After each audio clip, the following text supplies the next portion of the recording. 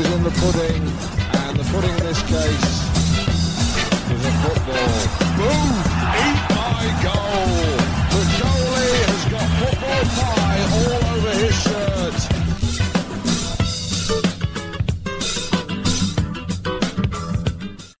Welcome to this latest episode of the Down the Pool podcast. I'm your host, Anthony Abbott, and once again, I am joined for a game review by From Away's superstar, Gary Griffiths. Welcome back, Gar. Thank you for having me once again, and hello to our Cambodian listeners. Should start off by saying, yeah, man. So it was really funny. Like I was like looking at the stats because you know what, it's really weird. Like I don't normally give a shit about the stats and stuff like that, but somebody had asked me a question about it, so I looked them up. And yeah, we were 20th in Cambodia for soccer podcasts in like for Apple Podcasts, which I think is probably the greatest accomplishment of my life. So it certainly is mine, yeah. So I know that you went and learned some Cambodian, which I think is called Khmer. Am I saying that? I think I have no idea, mate. I can't so you're gonna say hello to them and say thanks for listening, right? Yeah, if I could remember what the word is, I would. It was something like I would keep wanting to say Susulio, that Phil Collins song. No, Susulio. It sounded like that in my head. So just for anybody in Cambodia, watch out for our world tour, which we'll take in Ireland, the UK, Cambodia, and Canada. To be honest, mate, I think we've just isolated them. Alienated them by doing that. Well, it's your fault for bringing up Phil Collins. To be perfectly honest, that's it. We're out of the chart. Oh, he's terrible, isn't he? But that's a different podcast. Yeah, that is a podcast I do not want to touch. So, this game, like we obviously were on cloud nine after the Pacific game. This is a game that we said, again, is a must-win or at least a draw, which I thought was like going to be the worst-case scenario for this one.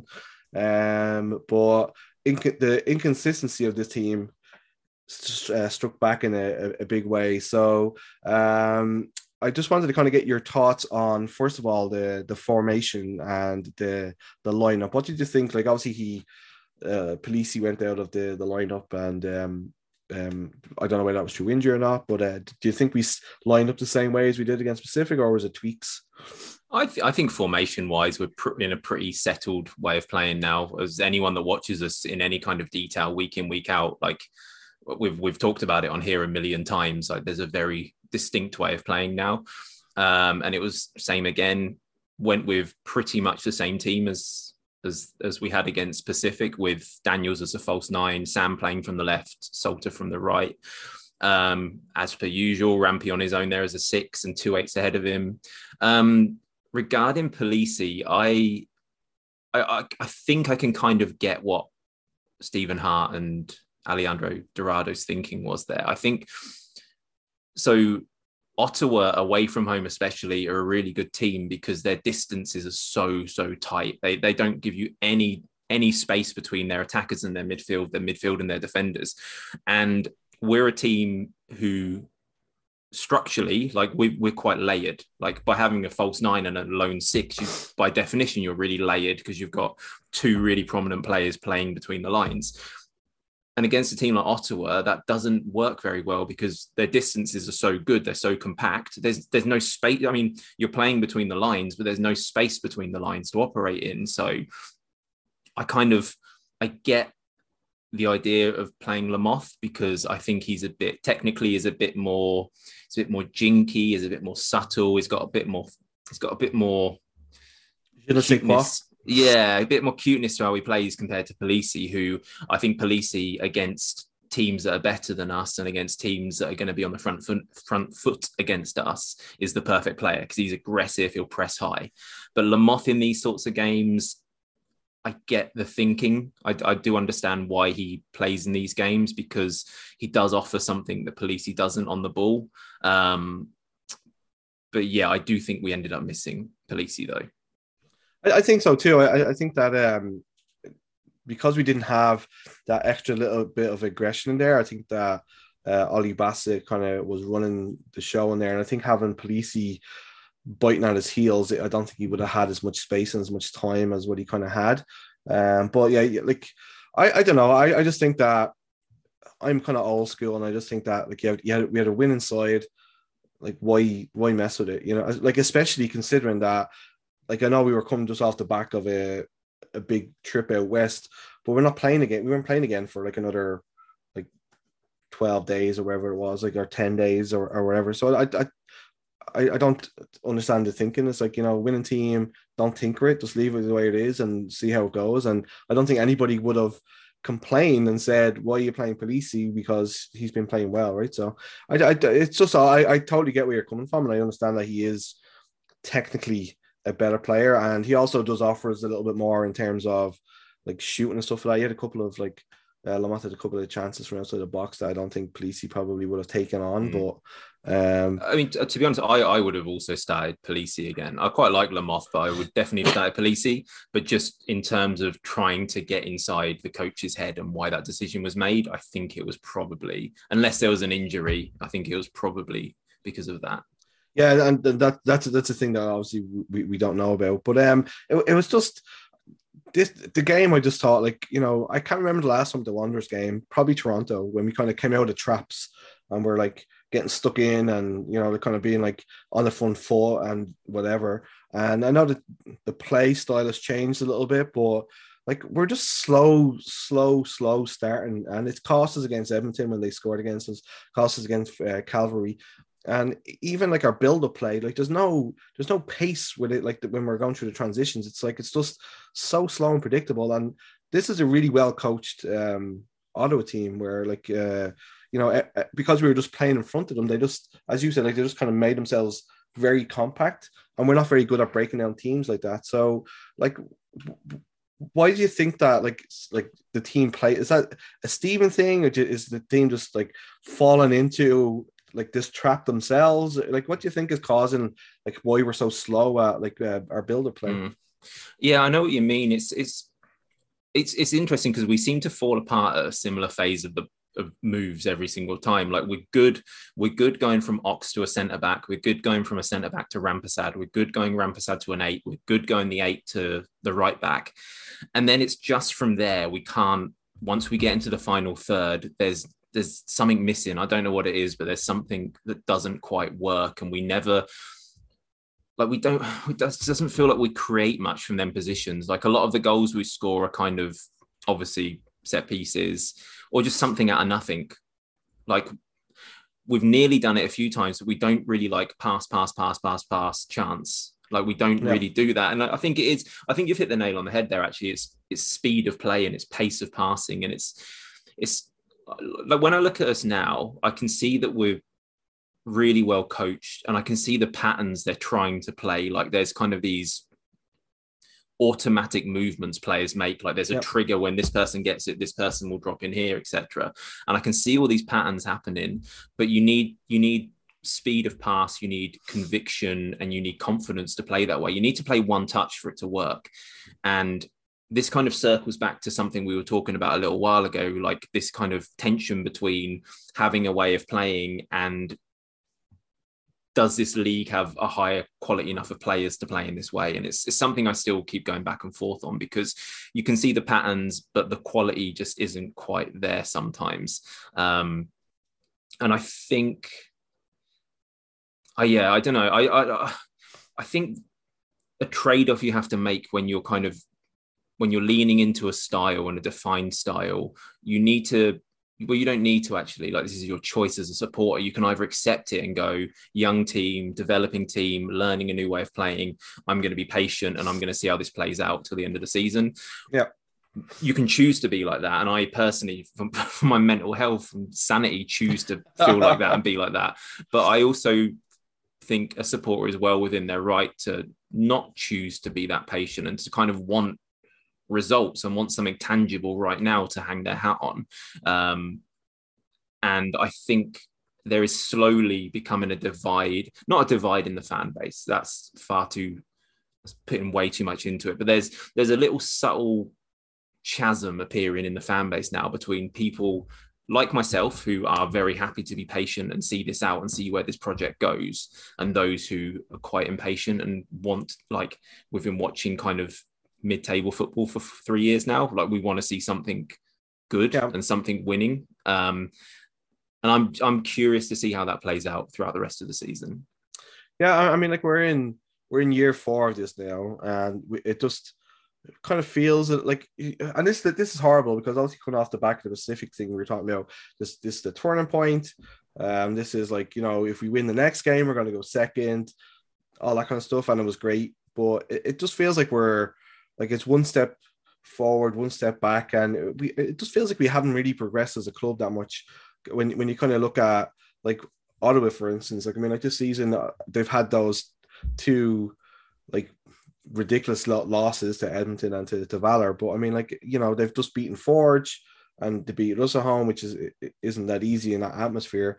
But I just feel like teams aren't afraid of coming here anymore. Like it just the atmosphere is still the same. It still is intimidating. Like the kitchen keeps rocking, and like the whole game, like no matter what, there's people pounding drums and all that kind of stuff. But it just feels like on the pitch, like teams used to come and they'd be making mistakes in the first few minutes, and we'd be cheering and da da da da. But they've just been allowed to come in and just like set up shop in a way, and like I just feel like that, like the Pacific game, James Merriman has not watched enough Wanderers games because he allowed us to play exactly what suited us. In that, like he let us like have the ball deep, and we're able to make like the runs and stuff like that. Whereas these guys were, as I said before, like earlier on, were so well coached. They were set up for a draw, I felt. And the first half was like pretty much a stalemate, and it wasn't much really. Like Ollie Bassa had a couple of like little moments of like brilliance. There was a couple of chances, like Salter had the header, but apart from that, there wasn't really much going on, was it? Like, so like the first half, like it just felt like 2 teams that were just like trying to figure each other out, and it was kind of like a chess game. It was kind of there was no space on the there was no space on the pitch that either team had the skill set to exploit. Like all of the space was behind the centre backs, and neither team is, well, Tabler aside actually, and he did exploit that eventually, but we're not quick really as a team. Other than him, they're not that quick. So everything was just really congested, and it wasn't a great game. It reminded me a bit of the York game, to be honest, where it was just two very compact teams on a small pitch. And I think that's something we could probably talk about later, like the size of the pitch affecting our difference in form away and home this season. And I think that's something that's happening. But yeah, I agree with you saying. I think what I saw was some players like wearing the scars of the Forge game, quite traumatic for quite a few of the players, like in front of, like, I'm sure they had friends and family there, in front of like all of your supporters, losing so heavily, and so like it wasn't, them games weren't close, were they? No. So as soon as you kind of return to the scene of the crime in a situation like that, and something negative happens, like you have a sending off or you go one down, like that kind of that trauma is reawakened and you shrink a little bit. So it's like Sam had a pretty decent game against Pacific. He scored and he was kind of making some nice little runs and stuff like that. But I felt him and Daniels in this game were very ineffective.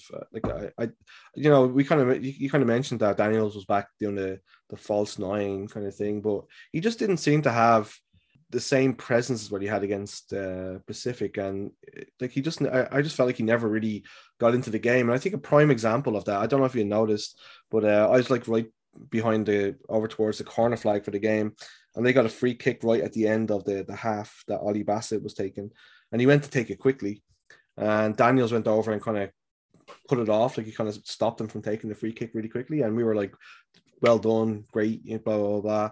Literally 2 seconds later, he turns his back on it and walks off, and then Ollie Bassett does the quick free kick, and it's like, dude, like, you know what I mean? Like, so like it's just that kind of like sharp. Like I just felt like it was kind of in a nutshell of what that first half or that whole game was for Halifax. That it was just, we just weren't sharp in our minds. Like I mean, it was like you saw what they were trying to do, you stopped it, but then you proceeded to just turn your back on it and walk away. And they did the exact same thing. It was when they created that chance right at the end there when I think it was Tabla got right in at the touch line, and Peter Shala had to clear like right before half time. And I just kind of, to me, it was just like in a nutshell of what that first half was like. But what did you but I know we were kind of chatting earlier on, but what do you think of Sam's performance in this one and Daniel's? I think Daniels was trying really hard in the first half, especially. But going back to what I was saying earlier, like he's good when there's spaces to operate between the lines, and that space wasn't there. So, I mean, when that space is squeezed, you then go to plan B, which is exposing the space over the top. And if you have a threat, if you have someone that can do that, then that naturally forces their centre backs back. And that space in the pocket is suddenly open again, and Daniels can exploit it.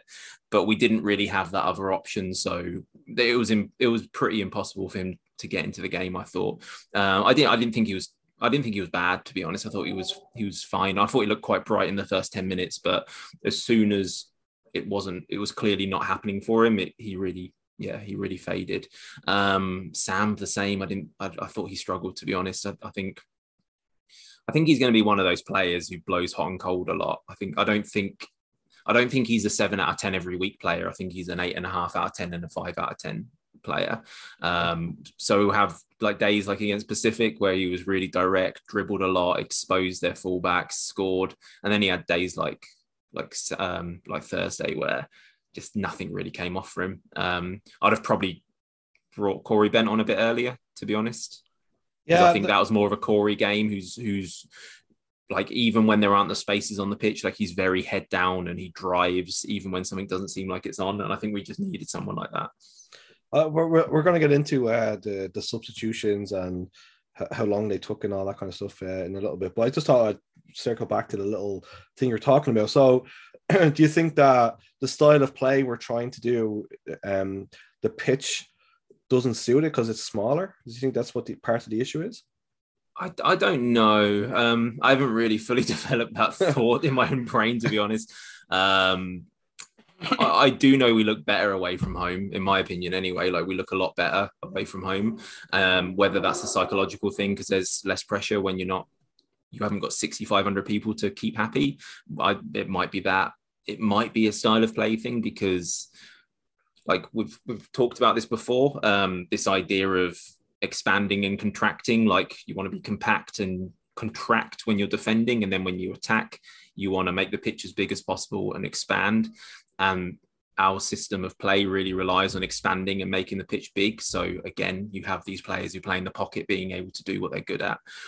But on a small pitch like Wanderers grounds, you can only do so much expansion because there's not actually that much space to move out into. So yeah, that could I don't really say that with any great confidence. I haven't really thought about it in depth, but that could be something that's going on. That'll be your homework for next week's episode.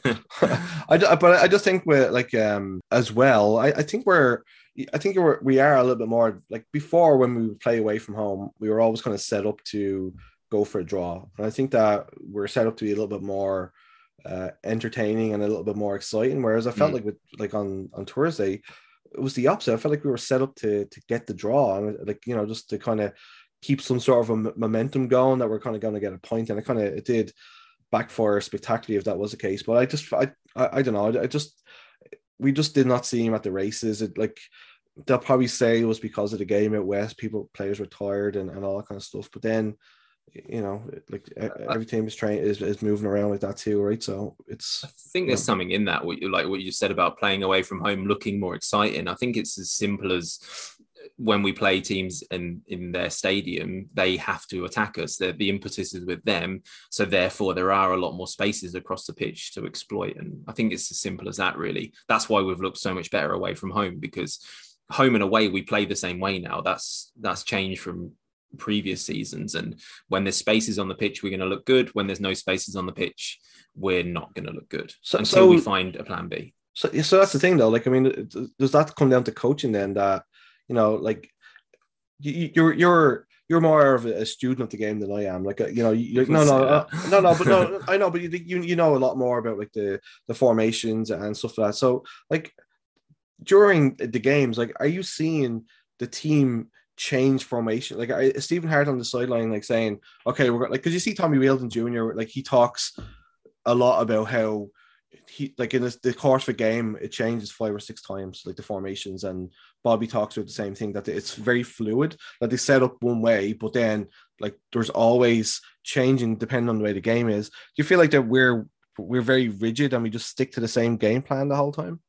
No, I wouldn't say that. I think in defensive phases and attacking phases, we definitely switch how we play. Like I think the changes Stephen Hart tends to make are they're more positional changes. So he'll switch players on the pitch, and they'll still both be doing the same role on the opposite sides. But he'll, like, our 2/8s will switch. Like if it's Lamoth and JGL, they'll just switch sides. So one will be the left 8 and one will be the right 8, and they'll just offer something slightly different in those roles. Same with our front 3 as well. The left and right attackers will sometimes change in games, and we're quite fluid in that way. I don't think we switch a crazy amount, though, to be honest.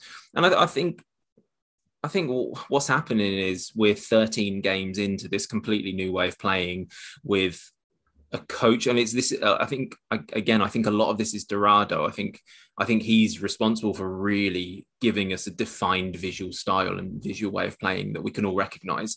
And I think with 13 games into this, with a new coach this is probably the most responsibility he's ever had. Like he worked with Benitez in China, but I don't think he was his direct assistant running all the training sessions or anything. I think this is his baby. I think, reading between the lines a bit, that Hart is more of a, you know how Alex Ferguson used to be at Man United. He'd oversee everything, but he'd always have a good coach who was doing like the tactical stuff. And what it looks like to me is that's how we operate now. And I think we're just at a certain point in the evolution of this way of playing that it's still early, and we're still finding out what's good and bad about it. So do you think that we have like the personnel to play that way that Dorado wants us to play? Do you think that's part of the problem too? Is that, like, you know, we didn't change very much during the off season. We kept an awful lot of players, 15, 16 players. So he was kind of forced with these players on him in a way, you know what I mean? So do you think we might see some changes in that, like during the next off season? Or I do, yeah. I mean, when I interviewed Matt the other week, a thing he went big on was, now we have a defined way of playing, it's much easier to recruit. So in future, he can look at what we need from a 6, what we need from an 8, etc., and work like that. What I would be interested in is like those post-season discussions from last year. So at what point did we know we're getting Dorado in? At what point did he really express his philosophy and his way of playing to the management? And then did the signings come before that or after that? I think that's quite an interesting thing. I would imagine they came before that, because there are some areas where you think that player doesn't like. So, and this is a league-wide thing, like versatility is a massive attribute in the Canadian Premier League, isn't it? But I think when versatility means a player's never been good enough in one area to nail down a position as his own. And as a result, you get, very versatile players, but players that don't really have a defined role on the pitch. And when you're playing in a way which demands defined roles and defined ways of playing, versatility can sometimes be a bit of a hindrance. But I understand why, because of cap space, and you need players to plug in different areas. It's actually a really good point there. Like, you know, just anytime you make a sign-in, nobody ever seems to be like able to nail down what position that player plays in. Like, so it'd be a good centre back is a good centre midfielder, left back is a good centre back. And like, I mean, like especially like with Omar, who was like one of the headline signings. I mean, people were like, is he coming in as a centre back? Is he coming in as a 6? Is he coming in as an 8? Even Daniel's there, like, where he's going out on the left, he's going to go whatever. So, like, you're right though. Like, they do seem to, like, for every player, like, they're brought in just because they can play somewhere else, because the squad size is so small all the time that they need people to slot in, which is why we saw Santos playing like left back and Jeremy playing left back last year, and there's no way that they should be playing in those positions, right? So like the second half, I thought that we were a little bit more on the front foot. It was even mentioned on the commentary. Like, I watched the game on One Soccer today and watched the back, and Adam Jenkins had actually said that, you know, like, the Wanderers were putting up the tempo a little bit, but then obviously the red card happened, and this is where I wanted to bring up the point of the substitutions. So Sammy Salts. I thought you were going to say, I'm not trying to be an asshole. No, I'm trying not. I'm consciously trying not to say that.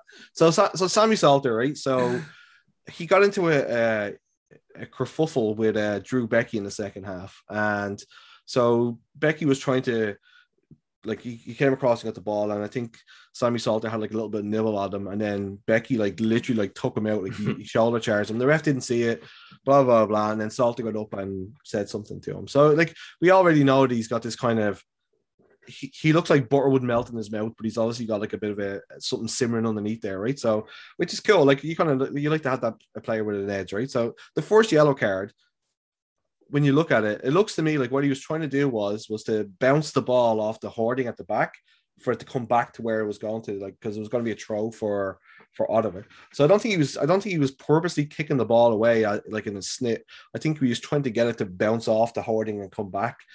But then obviously, like, it's very thin metal on those hoardings, so it didn't come back, and then the ref gave him a yellow card for kicking the ball away. So the first one was stupid on his part, absolutely ridiculous, especially because Tabler had just been booked for the same thing. Yeah, exactly, right? So like, you mean like but he's still young and we're giving the benefit of the doubt, blah blah blah. But just before he got sent off, he took out Maxime Tissot. It was a rash challenge.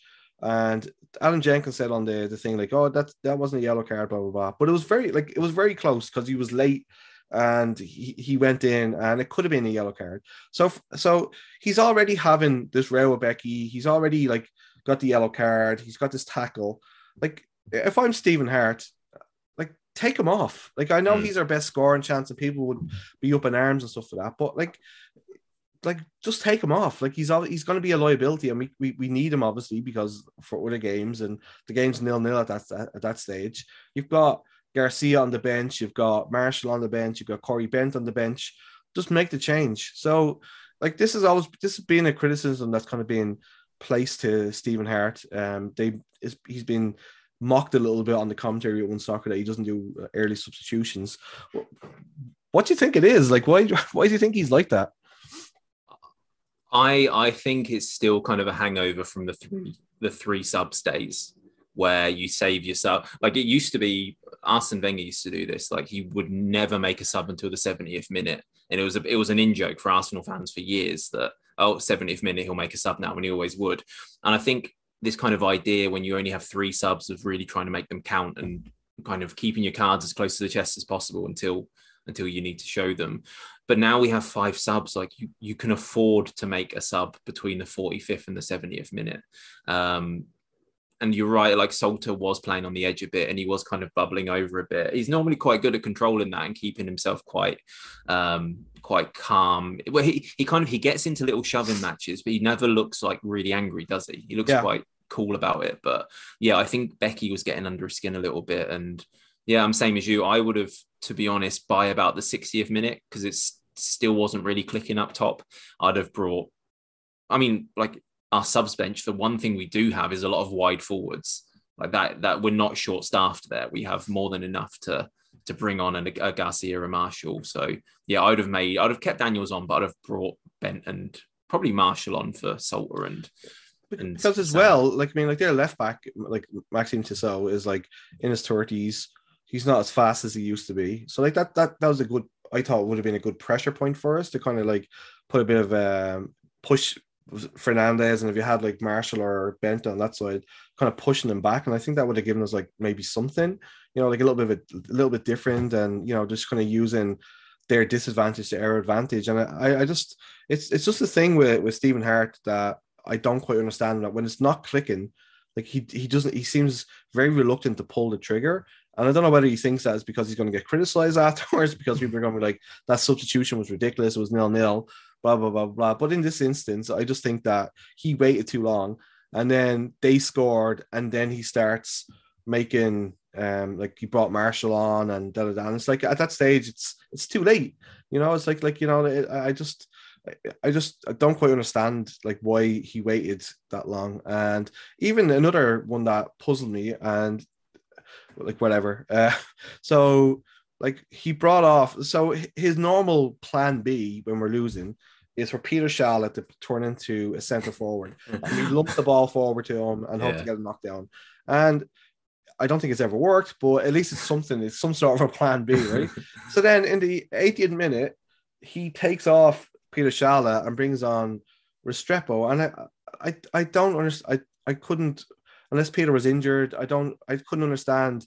Like I know the funny thing was I was talking my friend Dave, who like your stalker Dave. He he was like, why is he bringing Restrepo on? And I was just like, well, I guess he's a better passer of the ball. And talk about commentators' course, because then like 2 seconds later he gave the ball away and they went on and scored. But I was wondering about that as well. I think I might be wrong, but I feel like I remember Charlotte already being on a yellow and having a bit of a rash challenge not long before that happened. So maybe it was a preemptive thing, like, shit, we could be down to 9 men soon. That's what I thought at the time, but yeah, I'm not sure.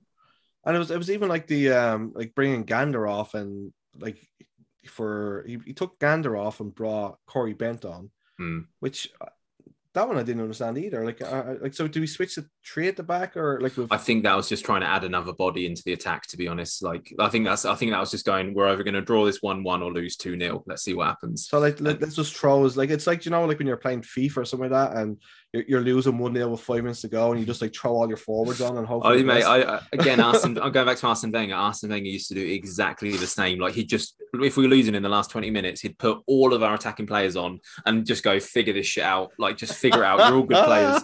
And that reminded me of that a little bit. You're all big boys, go for it. Oh my god. So you know, like that was obviously like the big turning point was the sending off, and but you know, criticism is going to be leveled again at the goalkeeper for the first goal. Like, so haven't had a chance to look back at it. What did you think of the goal, and was he at fault? Could he done better? I'm always like loath to talk about goalkeepers because I really don't understand. I've never really played in goal, and it's a position I don't fully understand. But like from a layman's perspective, like we're both coming at it from, like it looked like his mistake to me. Like so the ball gets whipped in and Rampy kind of sticks a leg out, and I think Ox was he kind of turned his body a little bit, anticipating that Rampy was going to get a touch, and he didn't. And then the ball comes at him at an angle he's not expecting, and it kind of wriggles through his legs. That's what it looked like to me. What was your reading of it? Yeah, like you know, it obviously didn't help him that Drew Becky was running across, because that as well, yeah. Originally, like they thought that was Drew Becky who had scored, so that obviously put him off.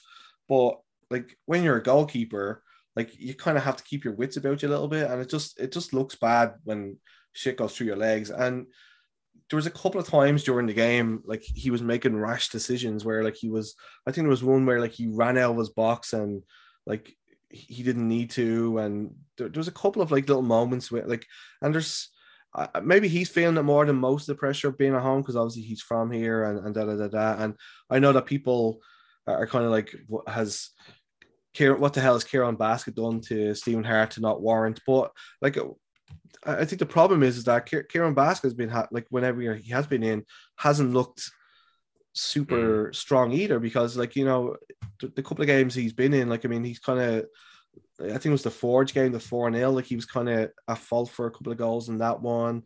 A couple of games last year, like he wasn't, you know, like I know he had the trip to Coventry, but I'm not too sure like what that actually has done to progress him. I don't know if it's made, like, you know, it's just odd, you know, and I think that's a position that maybe next season we're going to have to take a look at, because like the distribution isn't the greatest, and I hate Christian Oxford's a legend in Halifax, and he's done so much for the club, like in terms of like some of the penalty saves he's made and all that kind of stuff. So I hate talking like this, but you know, the club, we're gonna have to get used to people that we love as players like moving on or being moved on, and I think that like the top teams in this division like have top class goalkeepers, and I think there's enough of them in Canada too for us to maybe start to look at that position as something maybe to change. Yeah, it's so kind of going into what you said about excuse me, Basket. I think what's happening is sometimes a player's reputation can be inflated when they sit on the bench for a while, because you focus on what they can bring to the team instead of the guys that's there. But like he hasn't looked amazing when he's, like you said, he hasn't looked amazing when he's played. Like he's fine. I think they're both fine. They're both fine goalkeepers, but we're getting to the point now in the trajectory of the club where you need a little bit more than a good shot stopper, which is what I think they both are. I think they're both good shot stoppers. Shep, like my mate who I sit with, Shep, like he said to me during the game on Thursday, and I'd never really thought about this. He was like, I think we should use an international spot on a goalkeeper. And I wasn't convinced at first. We kind of talked about it for a little while, and he did convince me it's not a waste of an international spot. Like, okay, it was in the first season because Jan had his issues. He was aging out of his career, wasn't he?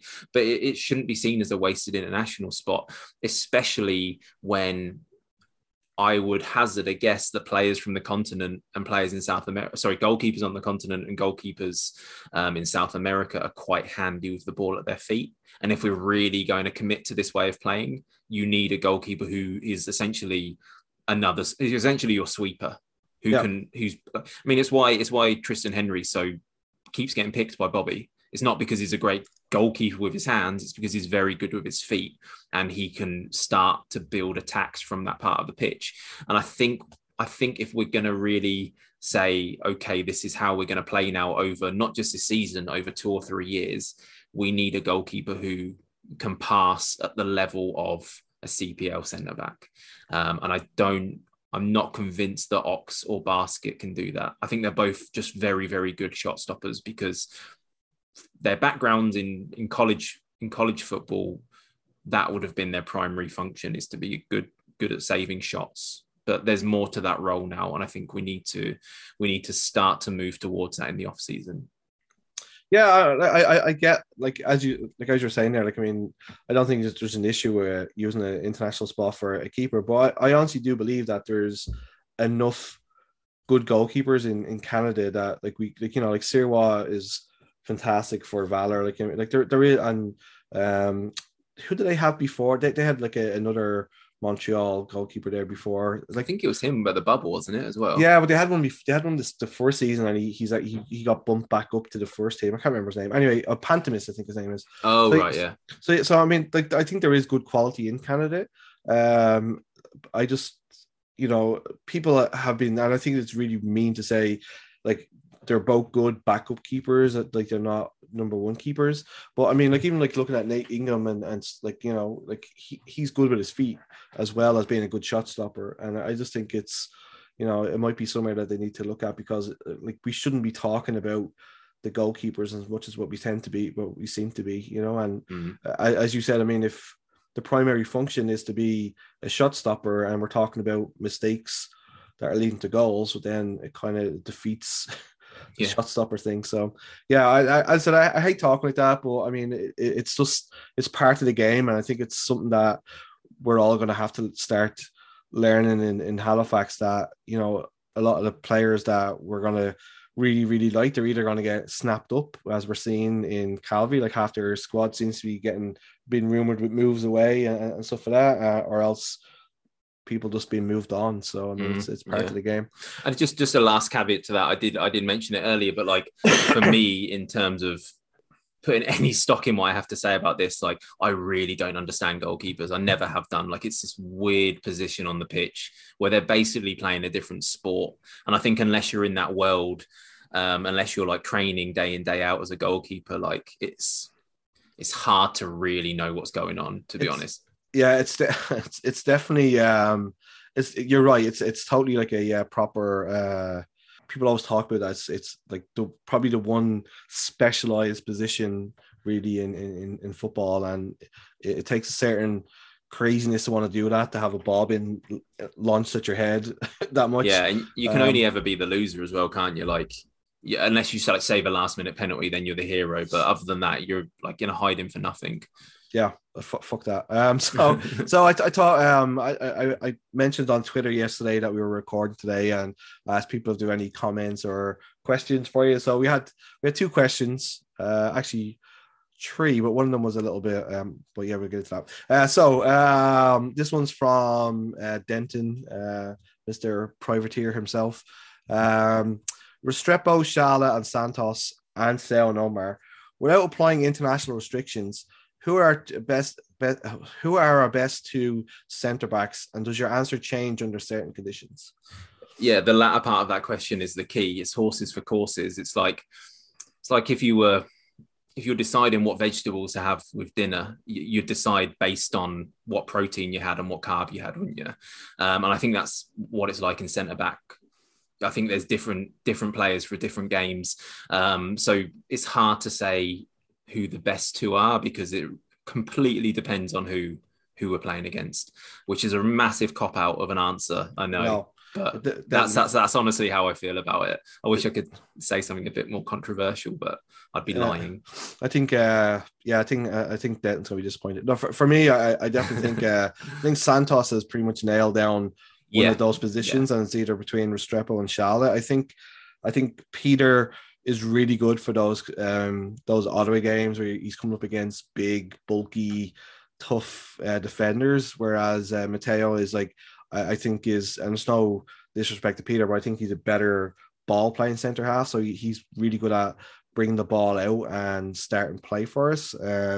So yeah, it's very difficult to pick between them because it does come down to the opposition. But I think Santos somehow after last season has just ingrained himself into that. He's he's probably like one of the first names on the team sheet at this stage. So him and Rampersad are the first names for me. So sorry, that was a roundabout answer to your question, Denton. But there you go. That's Gary in a nutshell. So, so this one was from Derek Simon. So we are almost at the halfway point of the season. Aside from score goals, what does this team need to do differently in the latter half of the season if they hope to make the playoffs? The team needs to evolve in the way that we're all hoping it does. Like the way we're playing, it needs to continue to improve and it needs to continue to evolve to a level where we can actually win 2 or 3 games in a row. It's consistency, isn't it? It's kind of like there's been so many false starts this season, and eventually we're going to actually have to string 2 or 3 wins together. So from my point of view, as someone who likes having a way of playing like this, for me, it would be just patience with this way of playing, having players who trust their coaches and trust that this process is something that's going to come good eventually. Like I just say, consistency is the key because we haven't won 2 games in a row, and I think Adam Jenkinson mentioned in commentary that like last year we were drawn a lot of games. I think we had like 11 draws or something like last year, whereas this year we seem to be losing those games. So we're not like drawing as many games, we're tending to lose them or like to win. So I think consistency is going to be a huge thing, and I think we kind of need to mention that whoever this mystery player is that they're bringing in as the savior that's going to replace Joe Morelli, whoever that player is, like they need to get. Like it can't be just a filler. We can't have another filler player just to kind of come in and make up a number and hope that they come good. I think we need to have somebody who's proven out what they're doing. I mean, they need to be good from the get-go. So the difficulty, and I know it's difficult. The difficulty there is like, and again, Matt mentioned this in the interview, and it's not something I've thought about, where like if you want to get someone at Morelli's level, you've got to pay like top wages in the league. And if you do that, you go into next season with 2 players who are maxing out your cap, and then you've got to like kind of surround them with poorly played players at a lower level. So it has to be a short-term contract or a loan or something, I think, unless there's some creative accounting going on or some way of getting around that. I don't know, but that's the difficulty there. I'm fascinated to see who this player is, because I think the profile of this player and what their attributes are will tell us a massive amount about the belief in this system and the direction of travel, because the club have had quite a while to like get this deal done now and find the right player who they really want. And it's going to be very informative when we look at this player for the first time and go, oh, he's good at this. I understand this now. And yeah, I'm looking forward to seeing who it is. I think part of the whole thing is that it's kind of mixed messages, because Derek was like, ever since Joe was injured, we've been kind of looking for somebody. And then I think Matt, the way he kind of put it across in your interview was like, you know, oh, the hard work's going to start soon. You know what I mean? So it's kind of like do we have somebody lined up, or are we going to wait until the window opens, see what's available? It's kind of no. I think there's someone lined up, definitely. Yeah. I definitely hope that it's. I get the point of having two people maxing out your cap, but I mean, no, I'm not going to say it. It was going to be a shitty thing. I didn't want to say it. So we had one other question. This is from your good friend Donald Belcham. If the Ottawa game was a turning point, and we presume the team made some kind of turn after that game, do you think they are now in urban Detroit or 90s Compton? I think we're in Halifax, Nova Scotia, and not just literally, figuratively as well. I think we're figuratively in Halifax because because this is a city that's growing, and it's a city that's changing very, very rapidly, and some people are happy about those changes. Some people trust the direction of those changes, and some people think the urban planners have had a fucking nightmare. And depending on, again, where you view this direction of travel will how you fall down on that. I personally think the urban planners have done a pretty good job, and it's a vibrant upcoming city, but I know a lot of people don't feel like that, including Donald. Wow, I feel like you should get into politics, man. That was the most on the fence answer I think I've ever heard in my life. Great job, man. Listen back to every podcast. Everything I say is on the fence. Yeah, I know. I'm definitely like I'm gonna try and we're gonna start our own political party. It's gonna be the Stadium Party, and we're going to win the next provincial elections. So yeah, Marvin had a smart arse question on Instagram. He was asking, why did I need a ticket? So basically I gave my ticket to somebody. I wasn't going to go because I've been feeling a little bit under the weather. Not COVID, don't worry. My kitty's been sick too, so I gave my ticket away, and then I was like, I saw the picture. I knew there was a TIFO thing going to happen by the Block 108 people, and I really wanted to see it. And I didn't think they'd show it on TV. So I was like, fuck, like I kind of wanted to go. And somebody saved me at the end of the day and got me a ticket. So yeah, I had a ticket, gave it away, and then I got another ticket. So that looked cool. The TIFO looked cool. Oh my God, they did an amazing job on it. Like I saw some of the pictures leading up to it. Like James Jansen had sent me like a little spoiler pic of what they were kind of planning to do, and if you see the videos or any of the pictures, because they were only allowed to have it up for 2 minutes because it was covering the Garrison thing, and which makes sense because Garrison pay a lot of money to sponsor things. They so they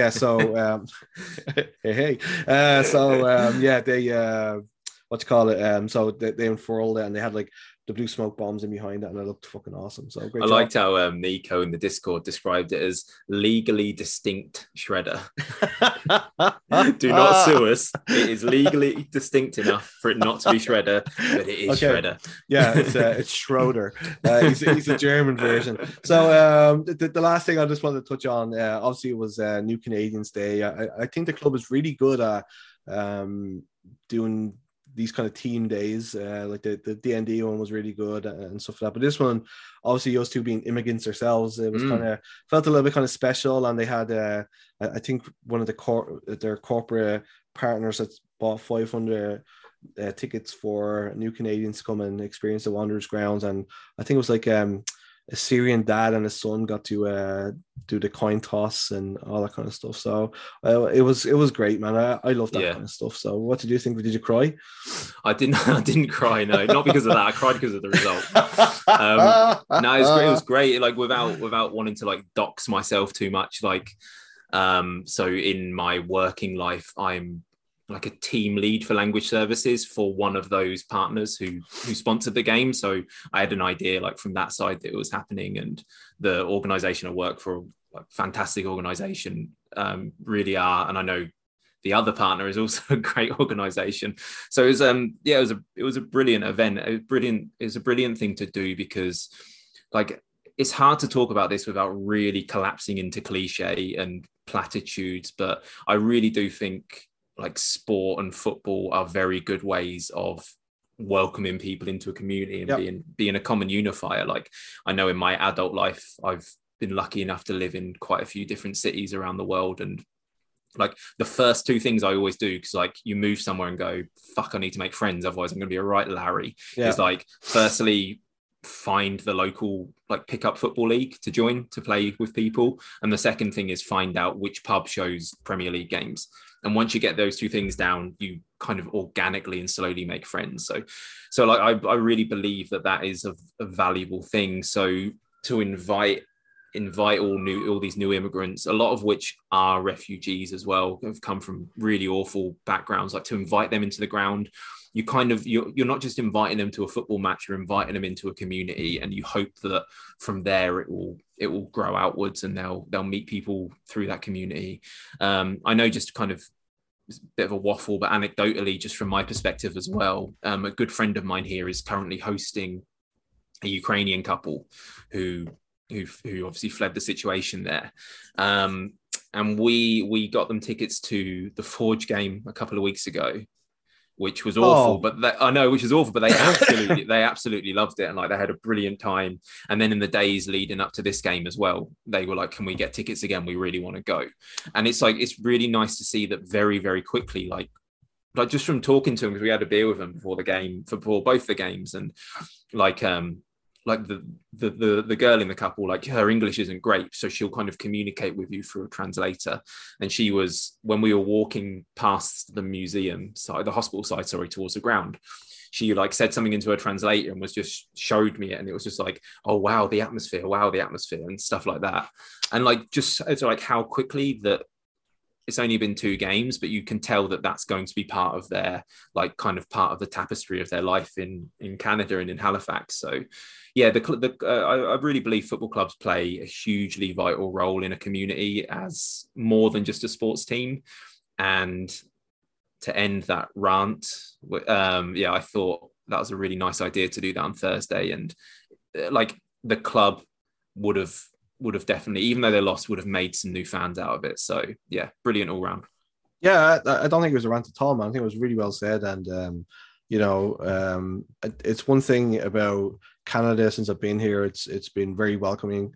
The people here are really, really nice. And the fact that the people are coming from the worst places, like the worst situations, and are coming here and they're being welcomed with open arms, and being brought to one of the biggest growing communities in Halifax, i.e. the football community, the Wanderers community, is brilliant. And I really hope that it's made a lot of fans for life, and I think it is. And I think that's what it's all about. It's not like the money side of it. It's not the whatever. It's a lot of times it's just, it's just a shared experience. Like we kind of ride the highs and the lows together, and it's kind of nice having somebody alongside you rather than, as you said, just being like a lonely Larry and just not having somebody to kind of to share the pain, which is exactly what we have to deal with these guys.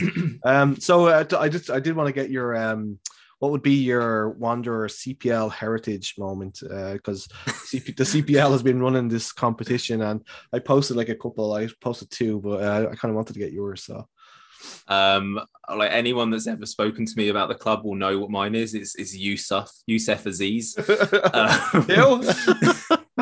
So we'll call him as mystery.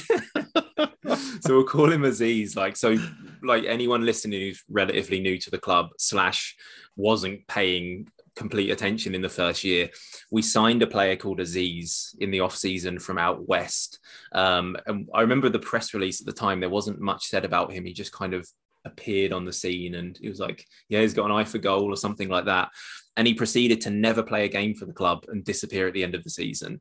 And my passion project is to one day start a true crime podcast investigating that signing and like how he was signed, what agent absolutely did us, because I'm sure an agent has like played an absolute blinder there.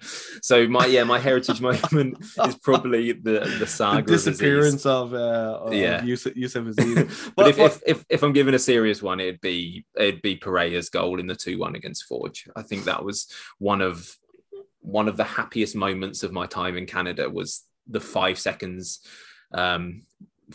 preceding that goal. Well, like the 15 minutes preceding that goal, to be honest. I was feeling happiness unlike like any I've really felt. I'm not a father, so unlike any I've really felt, to be honest. It was brilliant. Yeah, I a lot of people kind of had said like the Corey Bent goal against Montreal, Omar Cream's goal against York at the Island Games. Oh yeah, that's a good shout. Actually, I was vibrating with energy after that. Yeah, that's a good shout. I posted it was Jordan Morel, is that his name? Who like when he sent off boot at the table, fantastic moment. And then my favorite for that is do you ever meet Danae who worked for the club? No. So she was she was like the social media person, right? But her face, like when you watch that happen, because she was sitting next to the table, it's just like an O shape, like God. And then the other one I posted was Martin Elney getting sent off for breaking the flag last year. I thought that was great. That was one of my all-time favorites. If we had a picture of it, the other one would be Pereira and his broken arm the night before a match. And also Dave and his missus fishing the wallet out of the porta potty. That's definitely a Halifax CPL heritage moment. So man, it's been great catching up. It's been we obviously have Valor on Sunday. It's going to be hopefully a win that we can kind of get back to winning ways. But I think the next pod will be another double-barreled one, because I think we've got Valor on the Sunday, and then Cavalry on the Tuesday or the Wednesday. So bit of a tight turnaround. Yeah, let's do that. So yeah, man, it's been great hanging out. Take care, and hopefully I'm feeling a little bit better for the next one. So cool, man. Cheers, mate. Bye-bye. Take care.